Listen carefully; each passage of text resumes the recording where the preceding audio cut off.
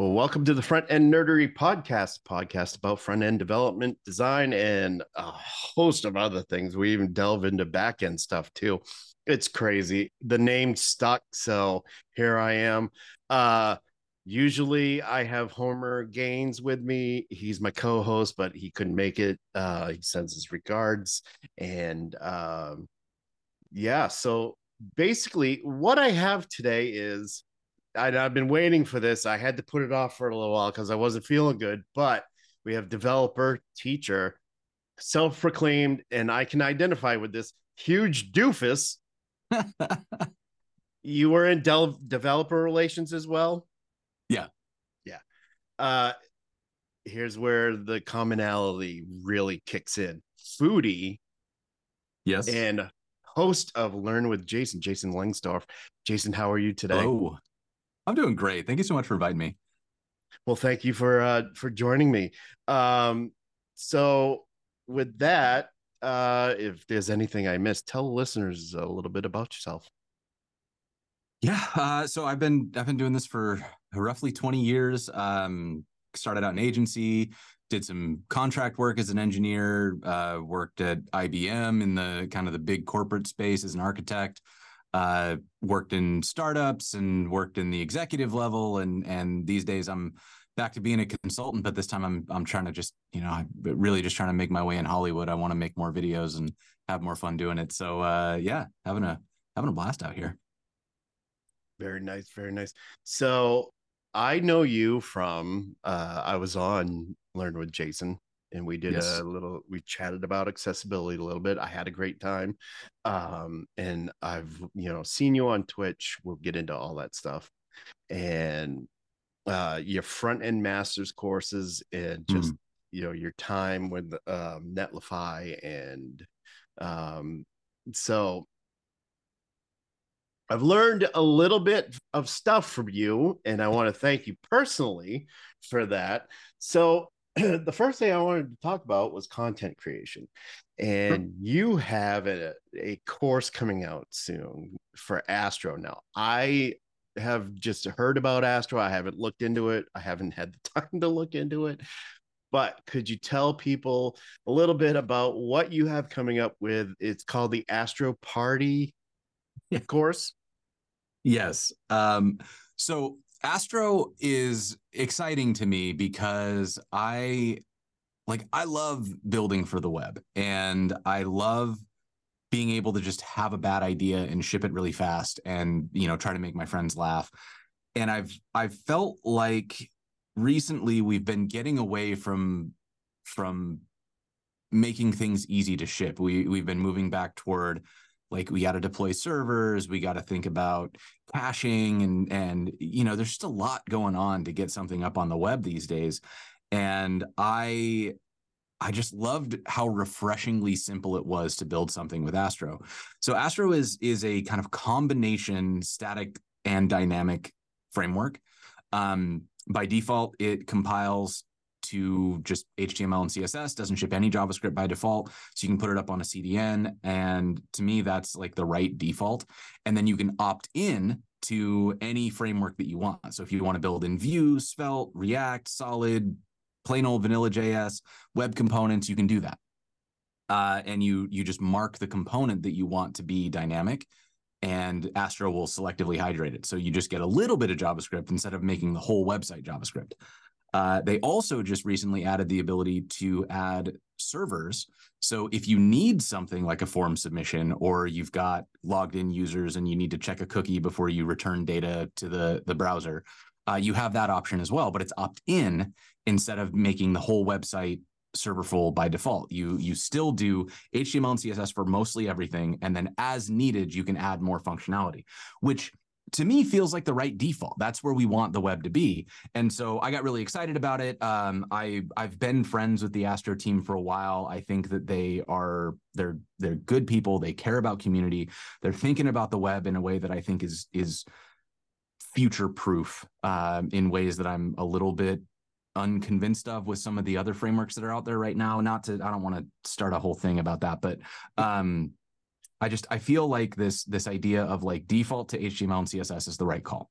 and everything else is additive. That's the core of progressive enhancement. That's what we've been doing since the very beginning of the web. It's going to live forever. If you build an Astro site today and you compile it to HTML and CSS and you deploy it to a CDN and you forget about it, it will continue to function until the heat death of the universe, because that's what we've decided is going to continue to work on the internet, is HTML and CSS. So all that being said, I want to help teach people about why all this stuff is cool, how to use it, and how to get back to just making fun stuff on the web. And I'm working with the team at Badass Dev. It's Joel Hooks and Wojciech and Michelle Hoylik, and they're so brilliant. And they're just like making this fun, right? So it's going to be more of a fun course. We're going to play. We're going to, the demos are all going to be goofy and silly, and we're just going to try to like make some weird internet as a teaching tool. I'm kind of sick of the straight lace stuff. I want GeoCities back. Like, let's get strange. That is right down my alley, and I'm looking forward to that, actually, because everything you just said that's the way I think. I've been doing this, I remember when CSS wasn't around. Mm-hmm. I remember when, HTML 3.2 and even before that. So that dated me. That actually carbon dated me. So, yeah, HTML, CSS, I being known for, accessibility, mm-hmm. That is how I would like, I think we're a little too saturated with JavaScript these days. And I actually, now that you've given me a good description of what Astro is, I think I'm going to go check that out this weekend. So that's going to be fun. Thank you. So your content creation, you have one of the best, I think, development streams on Twitch, because you have so much fun doing stuff and you have great guests, and the stuff you build is I drop in on occasion, and normally I just lurk for a little bit, but what I see is just it's so interesting. And when I started out, I started learning Commodore Basic on a Commodore 64. Yeah. And it went from there. And I had so much fun, and I had a desire to I would literally sit in my room as a kid and just code for a day, for an entire day. My parents almost put wanted posters out for me because, I was rarely seen in the house. Sure. As far as content creation goes, though, what do you look for in content creation that piques your interest and holds your interest? So I think there are a few different avenues of content creation. And I think that one of the challenging things is, for a lot of us, we're trying to do all of it at once. And that can be overwhelming. And it also leads to stuff that is kind of hard to stick with because it feels all over the place. And so when I have a problem, I want to Google the error message, and I want a clear explanation of what the error message is from and how to solve it. And that is one of the most valuable types of content generation out there. And if I look at some of my most successful posts for over time, I wrote one called "How to Get Form Values Out of or as JSON," and that post does numbers, like tens of thousands of visits every month, because it's a very relevant piece of information that people need, and it's very small and contained. Similarly, like there's a next hydration error that is common because it's confusing, and like getting that to work. So I wrote a small article on why does Next break like this? What is the hydration error, and how do you fix it? And that post is, a few hundred words, and it gets tons and tons of traffic. It's over on the Netlify blog. So that's one style of just like practical. As you're building, you hit a problem, you have to Google. It's not easy to find a solution, so you just create the article that you wish you would have found. And those ones are so valuable. Then there's the other side of it, which is the like exploration. I want to see what's out there. I want to see what I could build, what's possible. And those don't necessarily need to be like fine-grained, super detailed posts. I don't really like if I'm trying to learn how real time works today. I want to be able to find the really detailed post about how to implement it. But at first, I really just want to know what it does. Like what is it? How does it work? And not like how would I build a full app with it, but if I wanted to plug this in, what am I doing? Right. And so these are more like high level introductory. Imagine yourself in a world where you can build real-time apps, or imagine yourself in a world where you're not wrangling 25 data sources, whatever it is, like the problem space. And what makes those engaging is when somebody can really think through to, like, as a developer, I feel pain, right? Whenever I have to work with X, I'm like, oh, I really don't want to do that, right? And if you can encapsulate that moment so that when you say, like, this new tool makes X go away, and everybody goes, oh, thank God, I hate every time that happens. I wish I never had to do that again. It just turns into this. I mean, this is one of the reasons why people talk about Tailwind so much, right? Because so many developers never like really learned CSS. And so CSS is a deep pain point for a lot of people because it's complicated. It's probably one of the most challenging programming languages that we have. I know people want to argue about whether or not it's a programming language, but if you can't figure it out, it's a complicated programming language, right? Like, so exactly. A lot of people never did learn how CSS really works. And it's also a social programming language because it's something you have to work with on teams. Mm-hmm. And there's a lot of, the cascade in CSS is really challenging. So when somebody invents CSS or invents Tailwind, or before that, Nicole Sullivan with, what was it called? Oh crap. Nicole Sullivan basically invented Tailwind before Adam Wathan called it Tailwind. And so when you invent something like this and you go out to developers and you say, hey, you know how it's really hard to write CSS in a big code base? And everybody goes, oh yes. Oh, I hate it. It's so hard. They go, I got a thing for you. And everybody's like, oh my God, I want to learn it. Right. So you get really excited about this thing because it's solving a real pain point. And so I think that, that's what you're looking for, is like, how do you empathize with a developer and understand why they, like, what makes somebody grumble at their desk? What makes somebody roll their eyes when they have to work with it? What makes somebody dread going to work, or like really procrastinate on this one ticket at their job because they don't want to do that kind of work? Understand that pain, understand why, and then give them something that they can get excited about that solves that problem. A lot of times that's a business, but a lot of times it can also just be like a pattern. Like, hey, do you want to never have like spaghetti code ever again? Here's a programming pattern that can clean up this particular brand of spaghetti code. And those articles are super popular. Like, people love that stuff.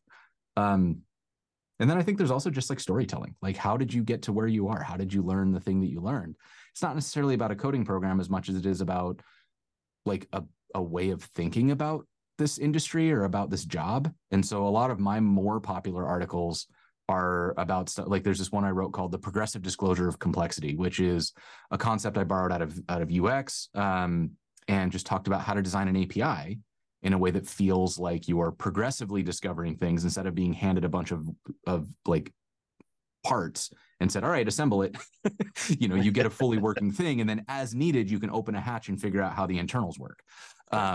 And that, very, very long and wandering answer here, but I think what makes content creation good is understanding the purpose that you're creating the content for and steering fully into that, not trying to make, like, you could write a story about progressive disclosure of complexity that explains a programming pattern that could make your life easier, that also teaches you the in-depth piece of doing a tool, but that's so hyper specific that almost nobody would apply to all three of those categories. Right. So it's better to write 3 articles instead. Yeah, definitely. Object-oriented CSS was Nicole Sullivan. That's right. Yes.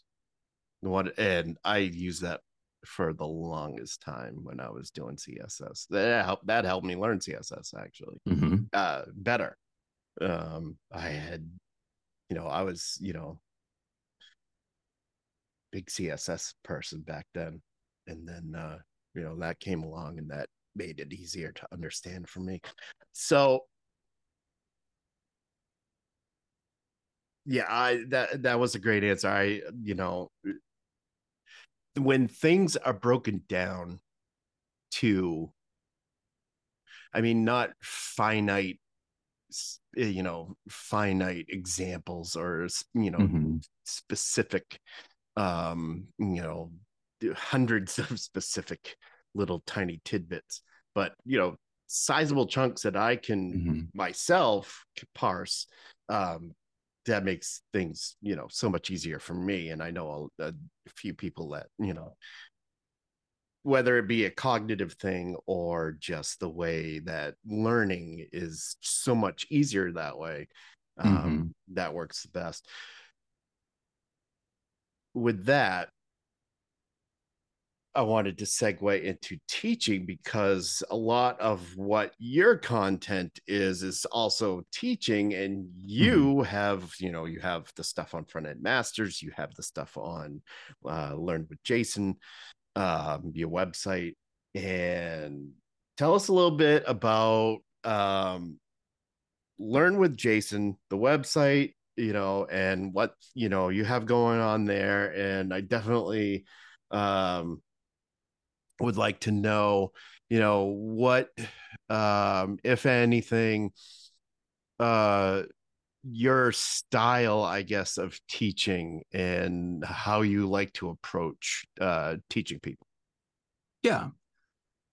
Well, let me start with this. Yeah, the style and approach. So I think there are a million different ways that you can teach, and there are some that have been like deeply researched and are very like specific pedagogical. You should do it like this.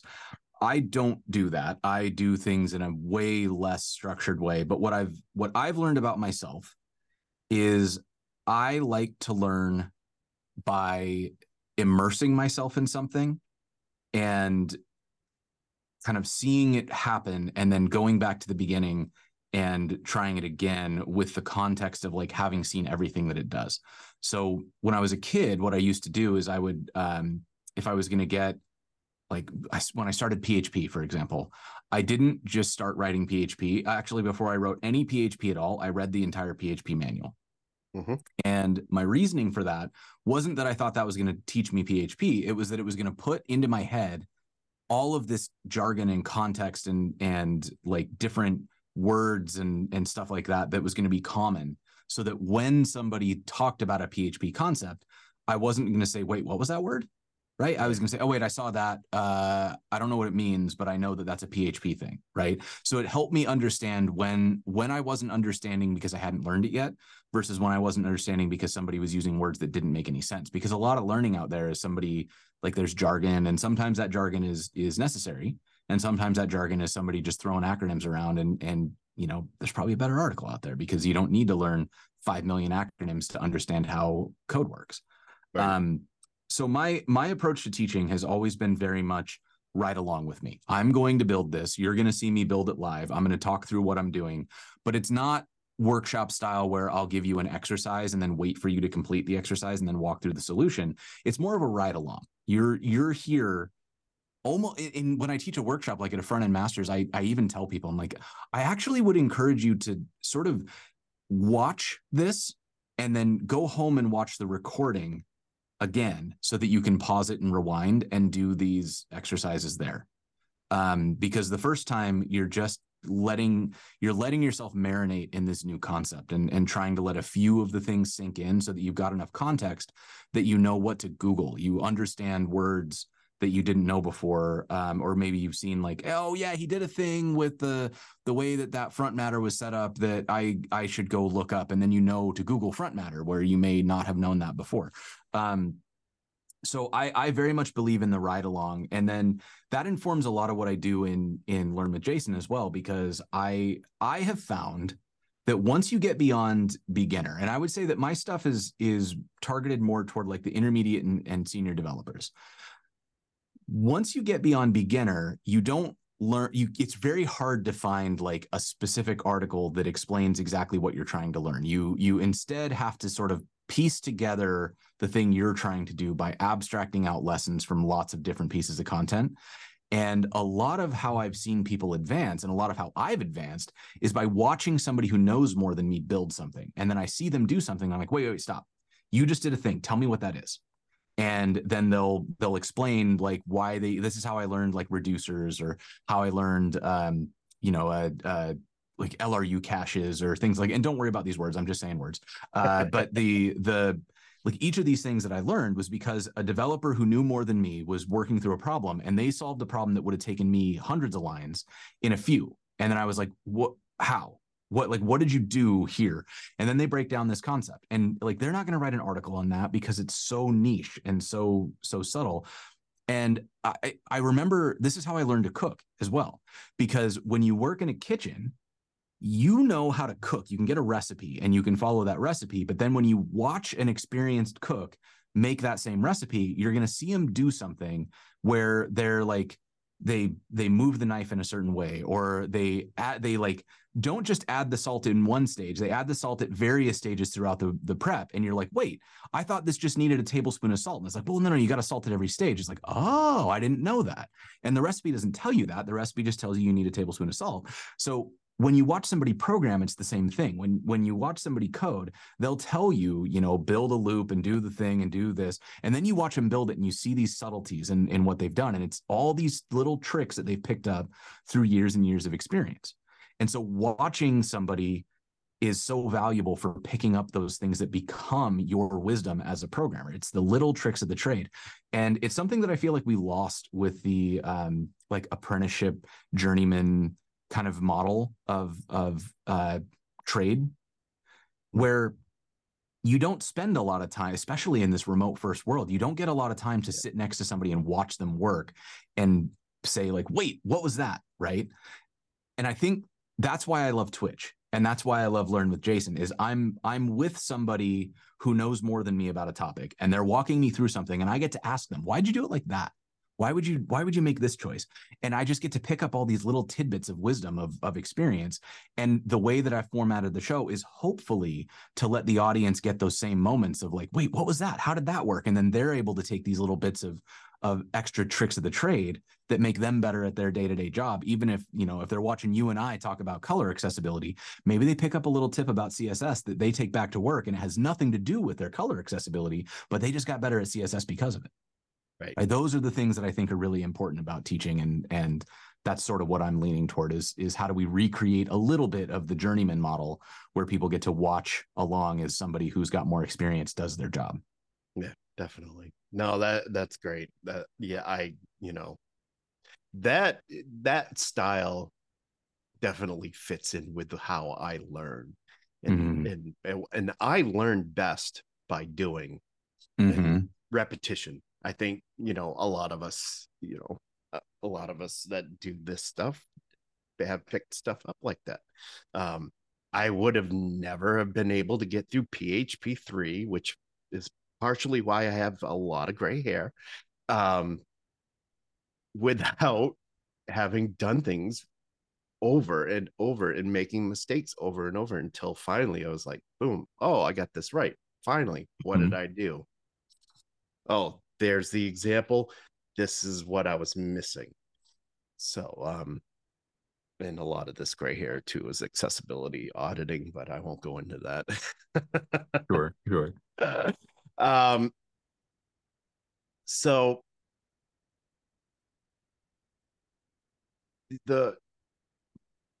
you have your content, you have your learning, you have all this great stuff. What's for you, what is the best part of doing all this teaching and all the content creation? What is the one thing that you say after you do a stream or you put out an article and say, this is why I do this, this is why I love doing this? I have two. So the first one, and the reason that I keep coming back to teaching in general, is the moment where you see somebody have that light bulb moment, like, and you can watch this happen when you're teaching somebody something that's new to them, and you watch the dot connect and their eyes light up, and you see them build that new pathway in their brain. You just know that that's going to be great. And for me, that moment of helping somebody connect to the next level of their career, whether that's through building a new skill or whether that's through making an intro so they can get that next job, seeing somebody grow as a direct result of your small contribution is so rewarding. Like, there are so many people who will tell stories about how, like, I introduced them to somebody and that led to them getting a job interview that has led to them getting to where they are today.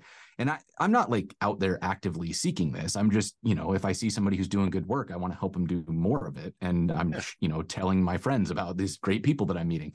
Right. But then you find out later that like helped kick off somebody's career, or that they learned a skill from you that they were able to apply into a thing that got them like a round of funding.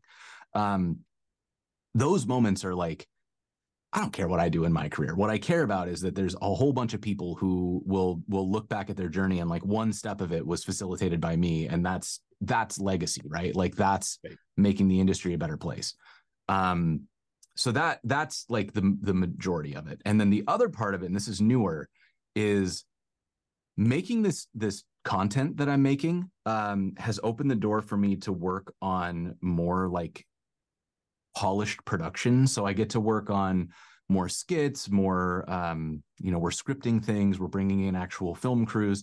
And that is the most fun that I've ever had in a job, is trying to write a script about programming that's funny enough that if we just said it, it would be funny. And then also working with a team to build out a set and like visually tell this story in a way that's really fun. I'd never had a chance to do anything like that. And I'm realizing that this is why I'm always been a theater kid at heart, right? Like, I was in a band, I was the front man of the band. And I've always tried to find what, I love getting up on stage and giving presentations or teaching workshops. So I'm just a ham, and getting the opportunity to do these more like theatrical things, like at what are starting to feel like small movies, is so much fun and so rewarding. And I'm going to try to do as much of that as I possibly can. Yeah, no, that's awesome.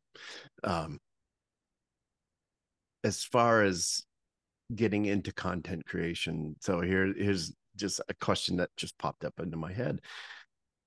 What would you tell somebody that's looking to get into content creation, that they're looking to do something, they're looking for a way to take what they're doing, and they want to say bring it on Twitch and start that ball rolling? What would you say to somebody starting out in content creation?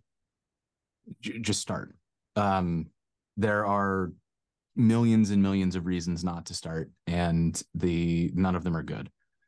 Waiting until you have the right camera, waiting until you have the perfect idea, waiting until you've polished the idea more, all of those things will kind of help with making better content. But what really helps with making better content is making content. Every rep, you will make a thing, you'll look at it and you'll go, I'm going to do this differently next time. And then you just get the reps and you keep producing and you keep releasing, and every single time you're going to learn something. Like, I just did a keynote where I was playing with I did it without a slide deck. Instead I did it almost like a YouTube video where I would like did a bunch of different camera angles and was just playing, right? I was trying something new. The whole thing made me cringe. As I was watching it, I was like, I cannot believe I did this. This is so corny. But people responded to it, and I learned what they liked, and I learned what nobody said anything about. And like, I also learned that sometimes I'm going to feel corny, and that's okay. Like, sometimes you just have to make something that makes you cringe a little bit, because you're you. Of course you think you're corny. Like, you can never look at yourself with the same neutral eyes that you look at any of your colleagues with, right? And so you getting up on stage and saying a thing automatically feels worse than if somebody else on your team got up and said exactly the same thing. So just push play. If you want to get on Twitch, don't wait until you get a new webcam. Don't, use your phone. Like, if you've got an iPhone, it's got continuity cam. That is a better webcam than the vast majority of cameras you can buy. And you've already got one. You can just start right now. You don't need a fancy mic. You don't need a custom Twitch setup. You can literally just push play.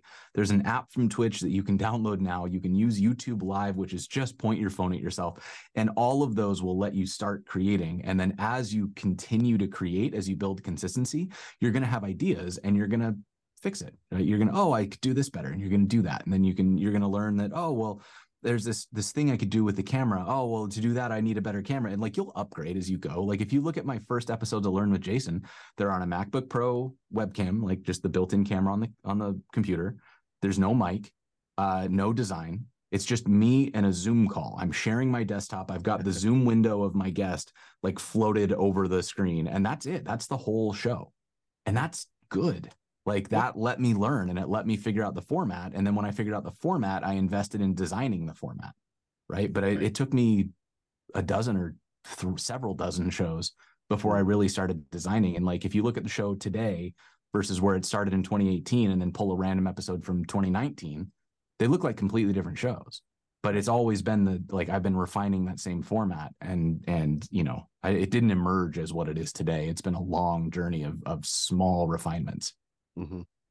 That's exactly how I've done it. I started with $40, I think, $40 boom mic, a light, and just the MacBook camera, and I just said, you know what, I'm just going to do it. I did it. People watched. People liked what I did.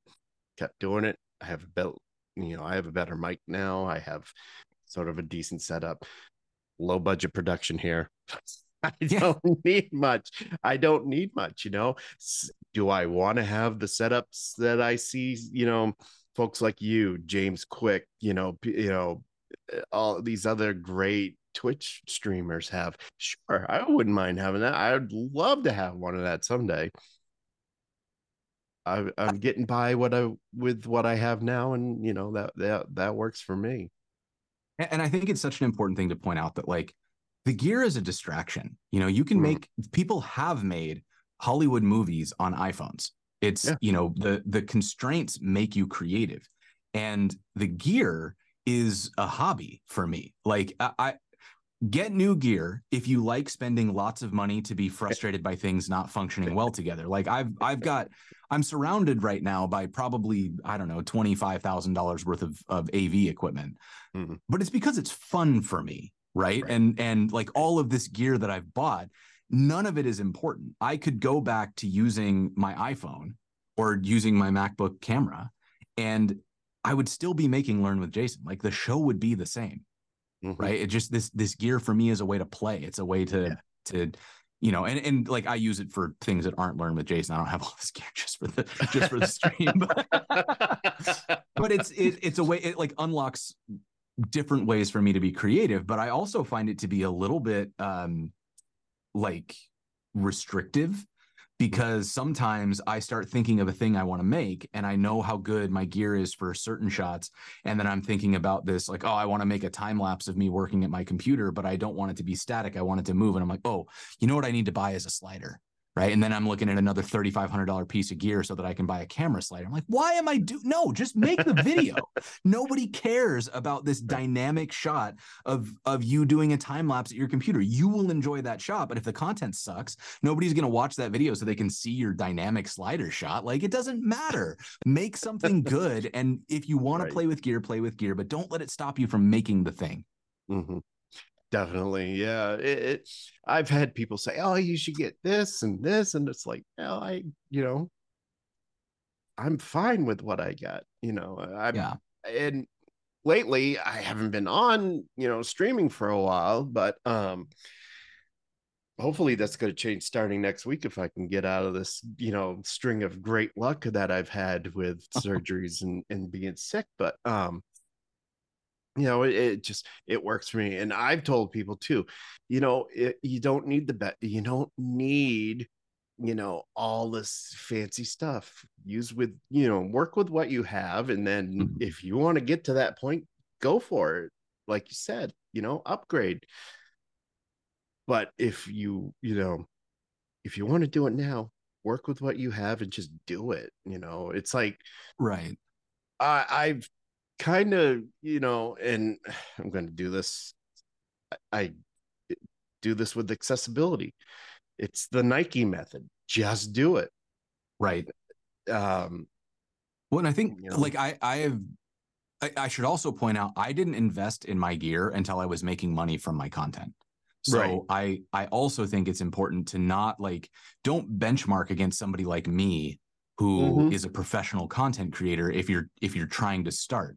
Like, of course of course I invest in my gear. Like, I'm getting paid by companies to go make content, right? Right. So it makes sense for me to reinvest in the gear to let me make better content because it lets me get bigger contracts. Right. So eventually, sure, it's worth it investing in your gear, but I didn't spend a penny on gear until I had a different, like, I had a lot I had a lot of additional investment into the show before I started investing in gear.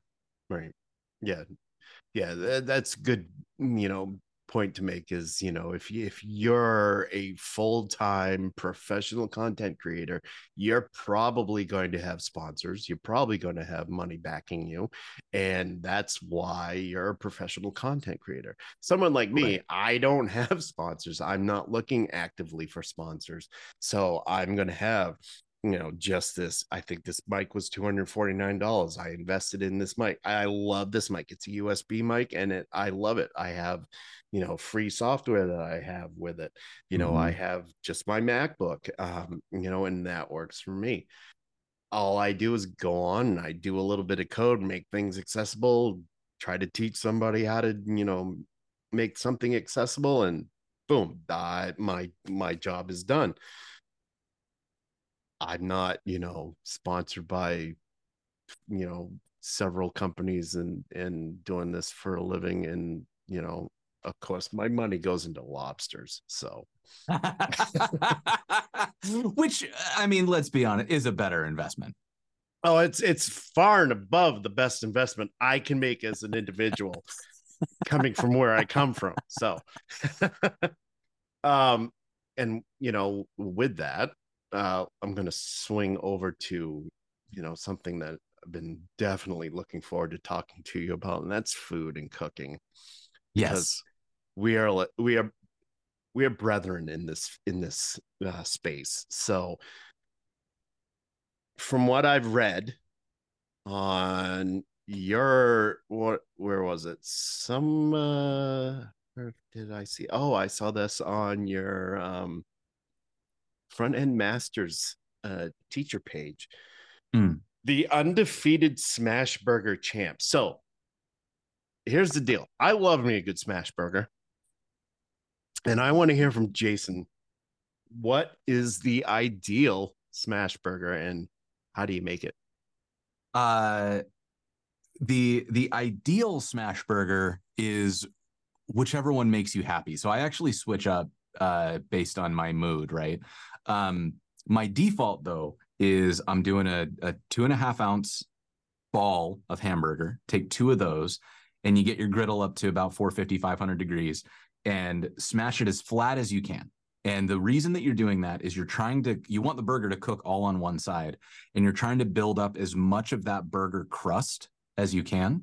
And then I use a burger seasoning. Joel Hooks got me turned on to this, but it's a blend of salt, pepper, MSG, onion powder, and garlic powder Mm-hmm. to build out like a kind of an umami layer on the burger. So you salt the burgers, and then really, really simple on the buns. Toast them on the griddle, shredded iceberg lettuce on the bottom to act as a moisture barrier so that your grease from your burger doesn't like turn your bottom bun into a sheet of tissue paper. Uh, burger, American cheese, a little bit of pickle, not a little bit of pickle, a lot of pickle. And I'll take some like diced white onion and sometimes mix that in with the lettuce, or I'll put it on top if I'm feeling a little more crunch. And then I make a burger sauce that is, my burger sauce is a little extra, but it's because I have fun making it. But you can make your own mayonnaise and then I'll put some fish sauce in it. I'll put some pickle brine in it. Dice up, some different little crunchy bits for a little bit of extra flavor. You can put some heat in it if you want, a little ketchup, or if you want to get really extra, you can put a little tomato paste and a little sugar in to make a ketchup, like kind of go ketchupy, and you end up with this like it's fry sauce. It's just fry sauce. You could make it with ketchup, mustard, and mayo, but I'm like, no, I'm gonna make it my own. So I think but that's it. That's the whole burger, right? And to me, I love that. Because it's so simple And I think one of the things that I've learned, you can tell me if you agree with this, but as I've gotten more experience as a cook as well as a coder, I started out very simple because I didn't know how anything worked.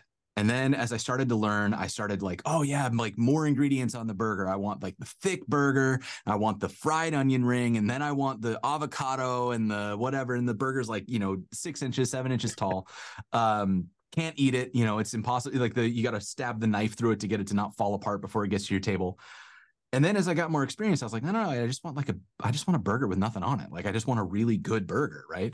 And so I think that in code, I did the same thing. I was like, oh, I got to add all these tools. I got to add this layer, add that layer. And now I'm just like, I just want like some HTML and CSS that makes me smile when I see it on the internet. And so, but so my burger approach, that's like my default. If I'm not thinking about it very hard, that's what I want to make. I've got friends coming over. Somebody's, challenging me to a burger battle, like a Sarah Drasner wants to do a sous vide burger, right? This is where this all started. My undefeated Smash Burger champ is because we challenged each other to a burger off, and then Sarah has made convenient excuses, Drasner, to not show up for 3 years. But I think that's finally happening. I think we're finally going to get the burger showdown Nice. in the books here. But nice. I also have done. It's named after a state, I think. But if you take the smash burger and you put your white onions on top of the burger before you smash, and you kind of smash the onions into the burger, that's also really good because when you flip the burger, the fat from the beef will kind of saute the onions right there on the griddle. Yes. Oh, it's so good. It's so nice. Yes. I've heard of that. I agree with that. That is a mark of a good smash burger, definitely. And I got a lot of beef in the fridge that I'm going to be cooking tonight. I hope so. I recently, and I think we talked about this in your Discord, and we definitely gotta, get that up there. Where I use brisket, short rib, and ground chuck. I bought a meat grinder at, of all places, Cabela's. I think the thing was $199 or $149. But that thing, I tell you, it's the Bugatti of meat grinders. I made 6 pounds of beef and I ground it all in like, I don't know, 20, 30 minutes. Oh, nice. And I had my sous chef, my girlfriend's daughter, at the she was weighing it out, and I go, make sure these are all 4 ounces, and boom, she was hitting the mark. Yep, hitting the mark. I said, you know what, you should do this for a living. You're just right on. So we're doing burgers, and just the right amount of salt and pepper, the right amount of ingredient. I make my own barbecue sauce, ketchup base, vinegar base, a little bit of both. And I have some secret ingredients that I'll put in on occasion. A little, chipotle powder, a little of this, a little of that. If you can get your hands on a good maple syrup and you want a sweet barbecue sauce. But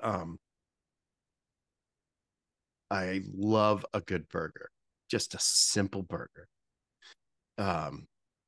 Just a simple, the burger, the lettuce, like you said, on the bottom, the burger, an 80-20 blend, or, a blend of a tri blend, and just, onion and maybe a tomato. And that's all you need. And a good sauce, and a good sauce. Like, I buy Kewpie mayo because I love the Japanese style Kewpie mayo, because it's made out of the egg yolk, I believe, not the egg white like the Americanized version is. So, if I want to go all out, I'll make my own mayo, but usually I'll just, Kewpie mayo, a little ketchup, a little mustard, a little Worcestershire sauce, and boom. I do love the throwing QP. I personally, I go Duke's. I think Duke's Dukes. mayo is killer. But I'll tell you, when I learned that you could make your own mayo, in the trick with making your own mayo is you have to have an immersion blender. Like if Yes. you have an immersion blender, it takes 3 seconds to make mayonnaise, and it's Yep. incredibly. It's what, 3 ingredients? Like you crack an Three egg into ingredients. the bottom of a jar, pour in a cup of olive oil, add a little like a teaspoon of Dijon mustard, and hit that with an immersion blender, and you've got mayonnaise. It's Yeah. magical. Yeah. Oh yeah. Like makes you feel like a chef so fast. Yes, it does.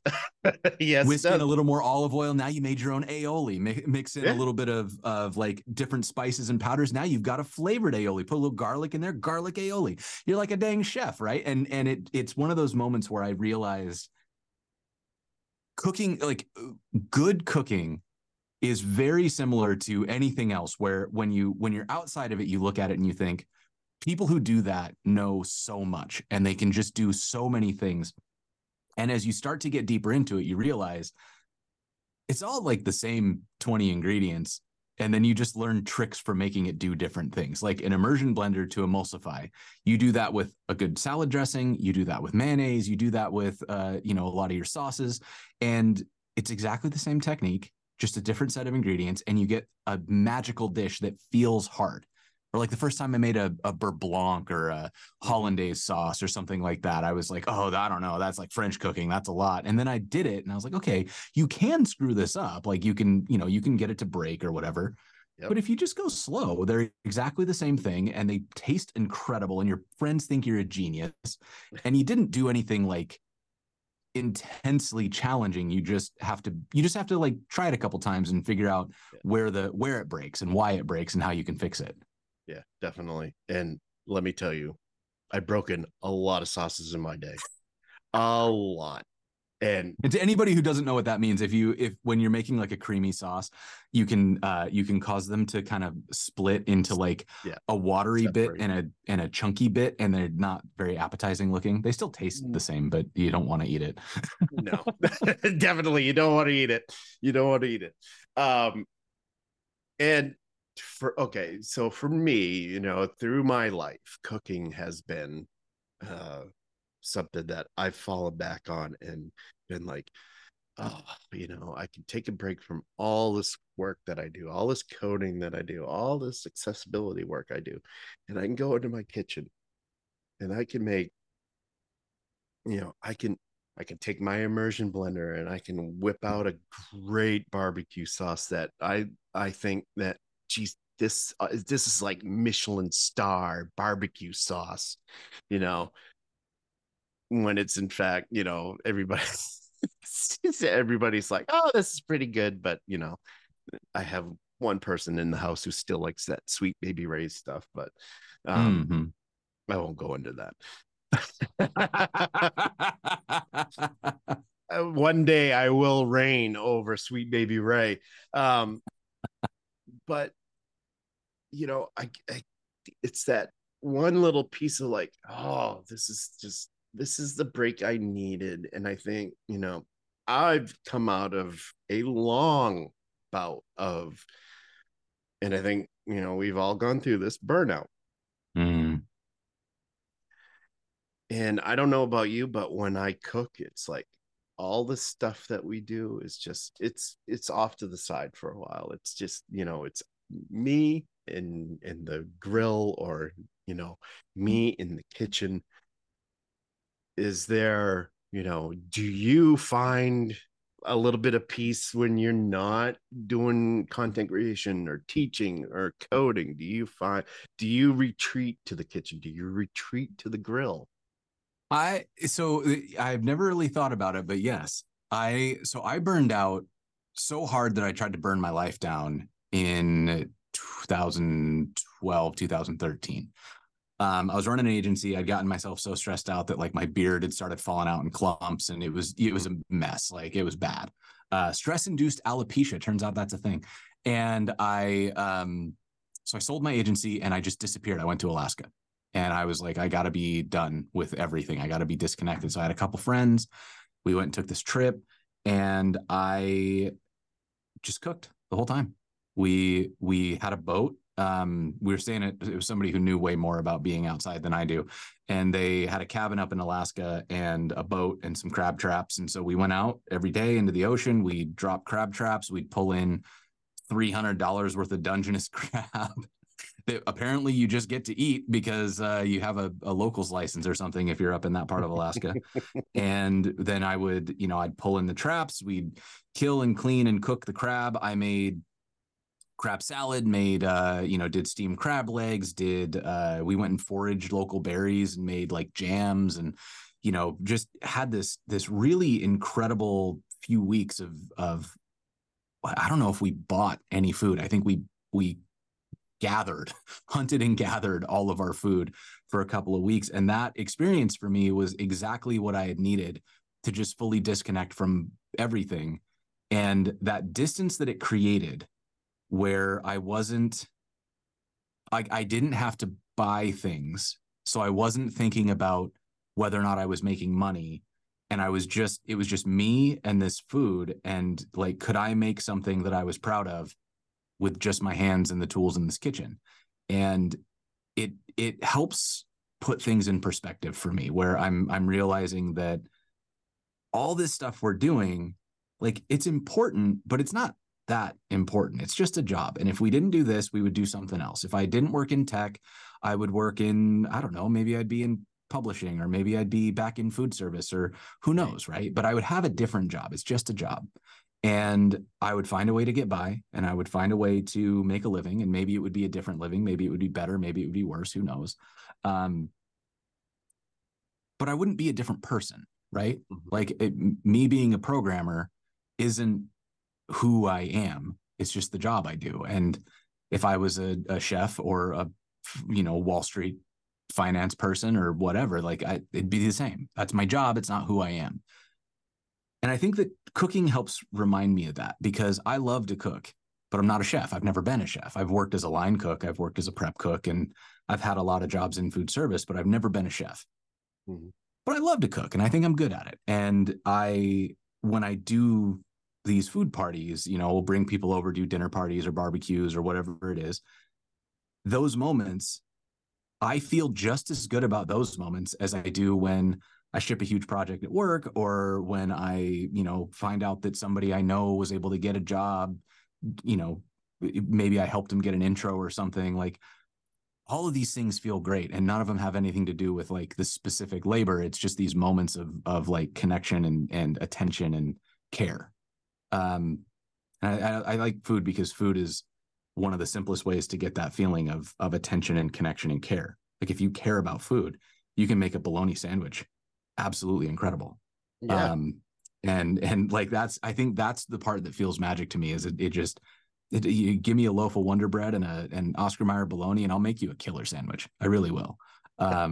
Because I care. Like, I one of my favorite quotes, that you might have heard this one, is the secret to good food is to find a chef who loves the food more than they love you. Because they're not gonna worry about your health. They're gonna make the best dish, and that includes a full stick of butter. Exactly. Oh, yes. Yes. And that's the French style. Use all the butter. Indeed. That is.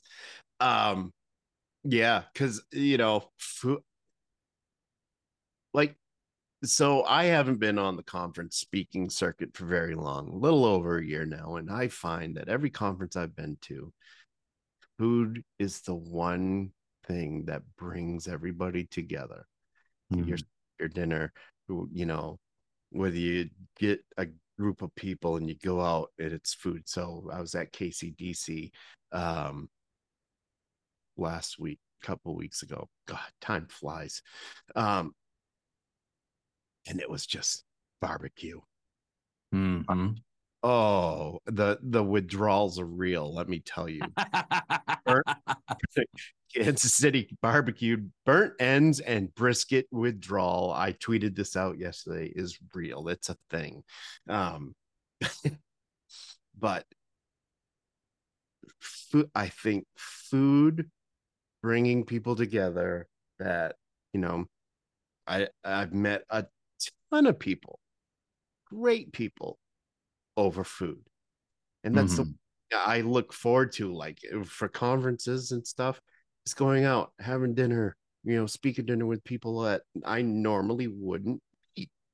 And that applies to real life. Like, I think I told you I may be in your neck of the woods at some point towards the end of the year, and I said we got to get together. We got to get together, and it Yes. doesn't even have to be a battle. We could just do burgers. That Yes. I think that would be great because it brings people together. I admire what you've done with teaching content creation and everything that you do, and I think standing with you at a grill flipping burgers, you know what better way to put the work stuff behind and just That's right. sit down and make a great burger and eat a great burger, and have great conversation over that. So Absolutely. you know hopefully, as the year progresses, that opportunity will come. Don't have the specifics yet, but that looks like it's right now a maybe. um but with that, this has been a great conversation. um I thank you for coming on. And before we go, is there Mhm. anything else that you'd like to chat about or talk about or put out there? Can be anything. Shameless plugs, go for it. The floor is yours. All right. I got three things. First, please just go out and make fun stuff. Like we're getting too serious in tech where we're talking about everything like it needs to be massive, permanent, future-proof scale. Please just go make something terrible that breaks if more than three people are looking at it at the same time. Like, just have fun, go play. Yeah. We're missing the playfulness that I think made the web so magical in the first place, and I just want to see more of it. Second, come hang out with me on my show. I do Learn with Jason twice a week. The episodes are on Thursdays, and then I do like a casual hangout thing on Tuesdays. I would love to see more people there and just talk about whatever you want. It's very, very fun. Come learn with me. We're goofing around. And then the third thing is if you want to work together, this is my shameless plug. I'm a consultant now. So if you wanna make stuff, you wanna build things, you got a company, hit me up because I'm looking for clients and I'm always excited to work with you. Awesome. Jason, where can people find you online? Learnwithjason.dev or lwj.dev is a shortcut there. Or if you want to find more information, you can find me at jason.af/links, has all my social stuff. Cool, very cool. And you have that Astro course. Is that out or is that coming out? That's coming. So if you go to astro.party, you can get on the wait list. We're going to start getting some tips, like some educational material for free about Astro is going to be coming through that site, all of which will culminate in more of like a big paid course. But yeah, there will be tons and tons of free information if you are not able. And then we'll also make sure that we do things like purchasing power parity so that if you're in a country that doesn't have the spending power of the US dollar, we'll make sure you can still afford it. Cool. That's awesome. Jason, thank you so much for joining me today. I had a great conversation. I knew this would be a great conversation, not just because of the food, of course, but and hopefully we can get together towards the end of the year. I can bring up some lobsters from Maine and Absolutely. we can have a fun time. Yeah, well, Todd, thank you so much for having me. This was a blast. I treasure conversations like these where we can talk a little bit about the meta of things, and so this was super fun for me. And yeah, hopefully I see you out here. Yes, awesome. Thank you. So this has been the Front End Nerdery podcast. I am Todd Libby, and we will see you next time with who knows who's the guest going to be. I have so many people that I have lined up, and hopefully we'll see Homer back. Homer, we miss you, and definitely stay tuned for the next episode, whenever that'll be. Hopefully I can get some of these that are in the can pumped out. So again, thank you. This has been the Front End Nerdery Podcast, and we'll see you next time. Thank you.